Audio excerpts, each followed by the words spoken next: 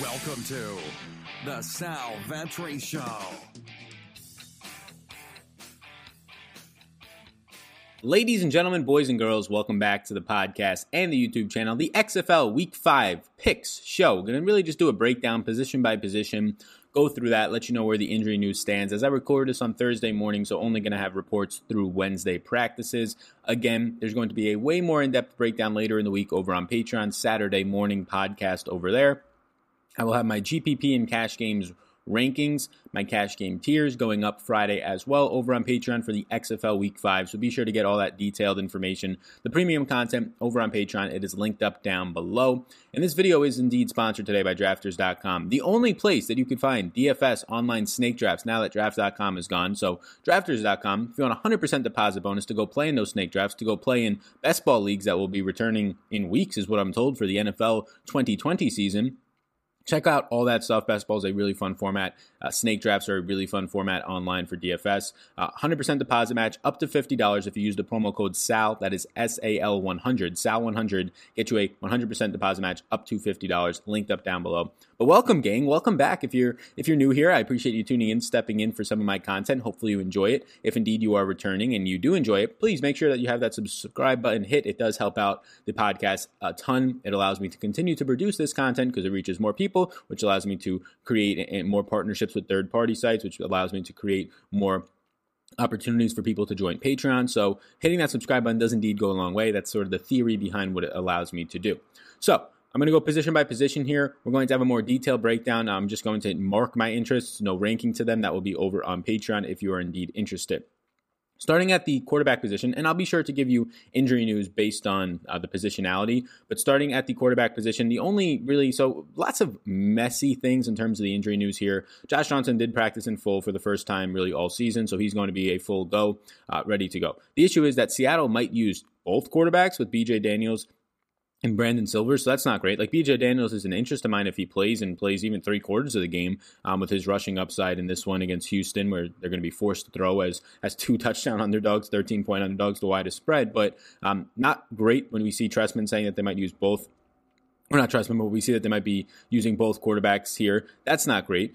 Philip Nelson should be getting the start here, but they called up Eric Dungy, a former Syracuse quarterback, so he might get a little bit of work and probably might be the best option, as in week 1 on 46 dropbacks, Nelson only threw deep 20-plus yards down the field twice. That's not good for this Dallas offense overall. Luis Perez looked fine in his start, but Matt McGloin returned to practice and is now splitting reps with Luis Perez, so we'll get a starter named later in the week. So that's not good. And then Taylor Cornelius, our buddy, who's been okay the past couple of weeks, priced now up to $8,500. Well, Aaron Murray's still expected to be the backup, but Quentin Flowers, who kind of quit on the team and now is returning to the team, is going to have a role in the offense, which just hurts if Quentin Flowers is going to come in for 20% of the snaps, some red zone snaps. It hurts the touchdown upside of the wide receivers in Tampa Bay and Taylor Cornelius. So a lot of these secondary quarterbacks have issues with quarterback by committee, potentially coming in Tampa Bay, in New York, in potentially Dallas, and probably Seattle is what it looks like. So that's concerning.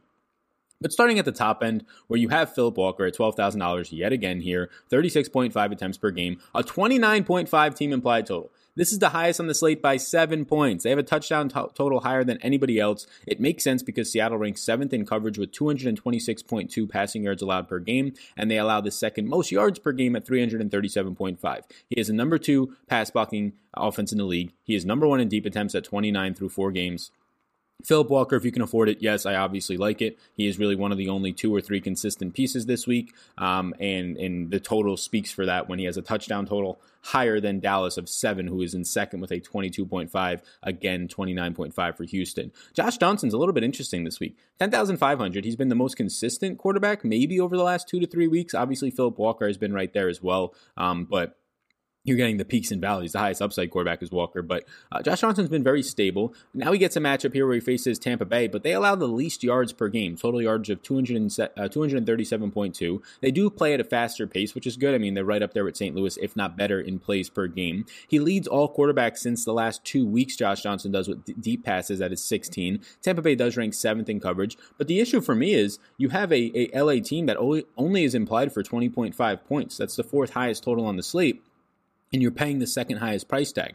Now, Johnson, if you're just looking for 18 to 20 fantasy points, it seems pretty secure for that, and then there's upside beyond it. So at 10,500, one of the quarterbacks that will be in play for me. Jordan Teamu's price point comes up a little bit. Last week, he ends up getting the 6+ fantasy points on the ground. That if you're just going to get 60+ rushing yards for Jordan Teamu, most weeks it's going to end up paying off for you. They run so many damn plays that he was able to throw 27 times in a game where they probably didn't have to throw that many times, where their running back still combined for around 30 rush attempts between the three of them. So pretty crazy when you factor in Jordan Ta'amu that this team still ran like 40 times last week. It's just unreal just how many plays they're getting off. They're still able to throw 27 times. So now they get a matchup versus DC that ranks number 2 in pressure and number 4 in coverage.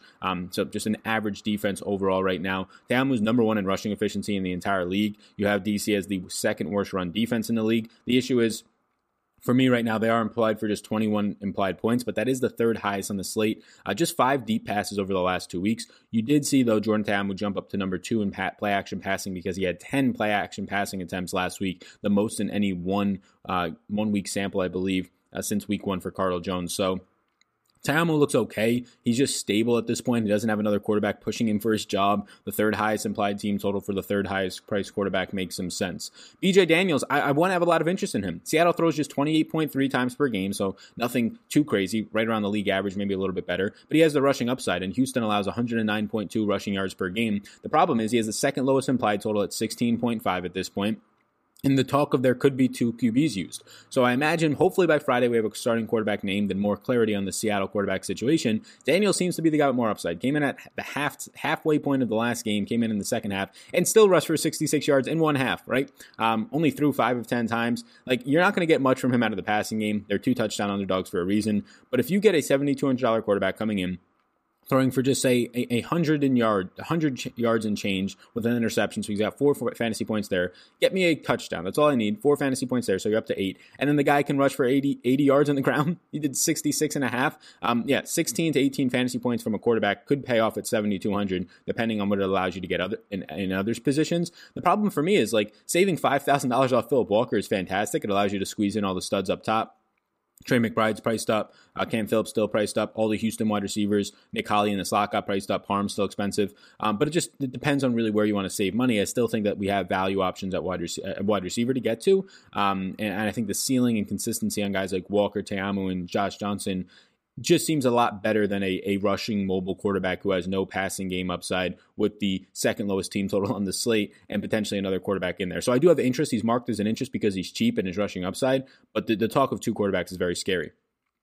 Lastly, Philip Nelson, I think, is a very bad quarterback, but it's hard to ignore that Dallas is throwing 41.6 times per game this season. It's uncertain, though, if Nelson's going to play the whole game at 7,500. He had 43 attempts on 46 dropbacks in week 1, only threw the ball downfield 2 times, threw to his running backs 16 times, through the slot 12 times when you factor in both Donald Parham and Flynn Nagel. So he wasn't throwing downfield, so there's your upside gone. 22.5 implied points, though, is the second highest on the slate, so that's something to feel good about. And New York ranks number 1 in pass rush, so quicker passes are probably coming, i.e. really good for Flynn Nagel, i.e. really good for the running backs here, Artis Payne and Dunbar, but they rank 8th in coverage, so that's okay. So at 7,500, if he's just in the offense that throws the most in the league, there's a risk that Eric Dungy can come in at halftime, so that's the issue here, but he's at least interesting. Luis Perez, I can't get to right now. He looked okay in the last game in terms of winning a game. They got up big. They were able to run the ball 20-plus times, 19 times with Darius Victor, which is something we haven't seen. But now Matt McGloin is back and splitting snaps with him in practice, so we'll see what happens there.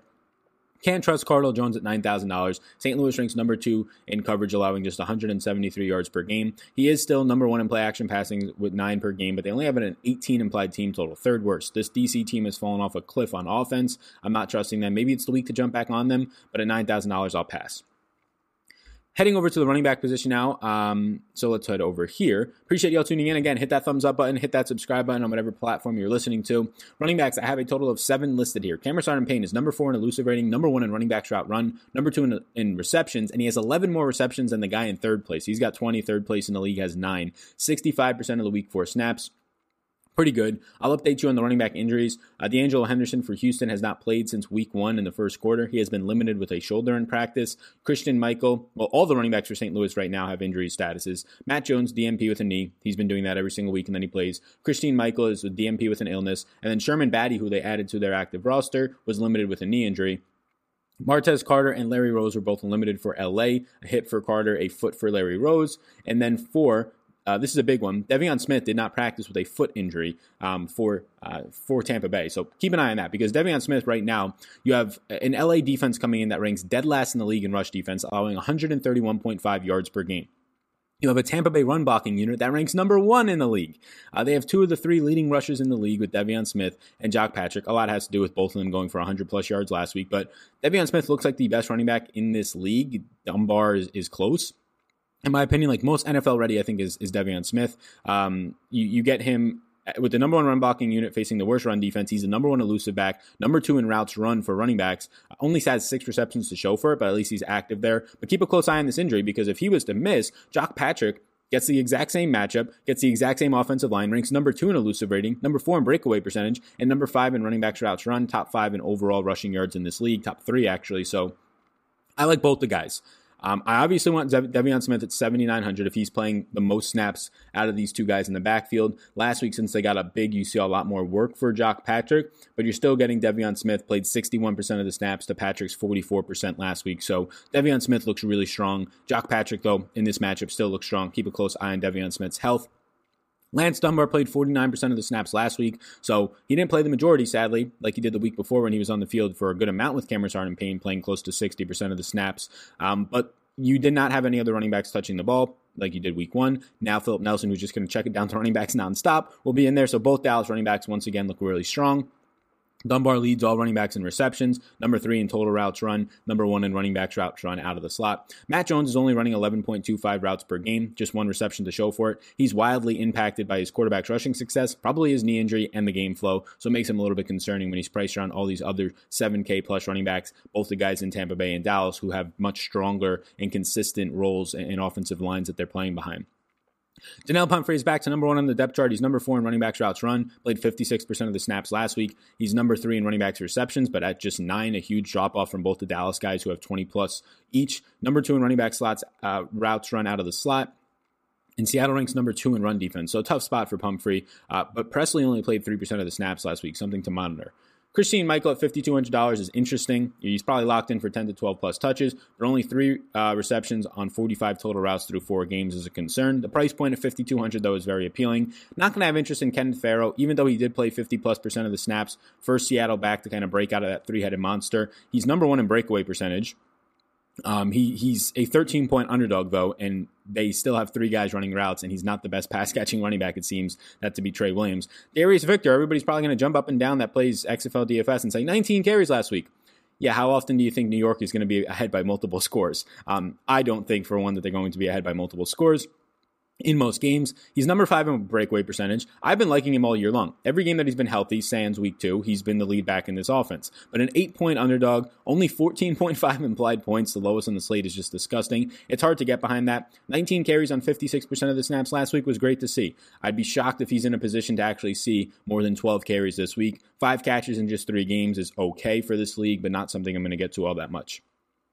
For an updated and more in-depth breakdown, be sure to check in later in the week as we head over to the wide receivers now.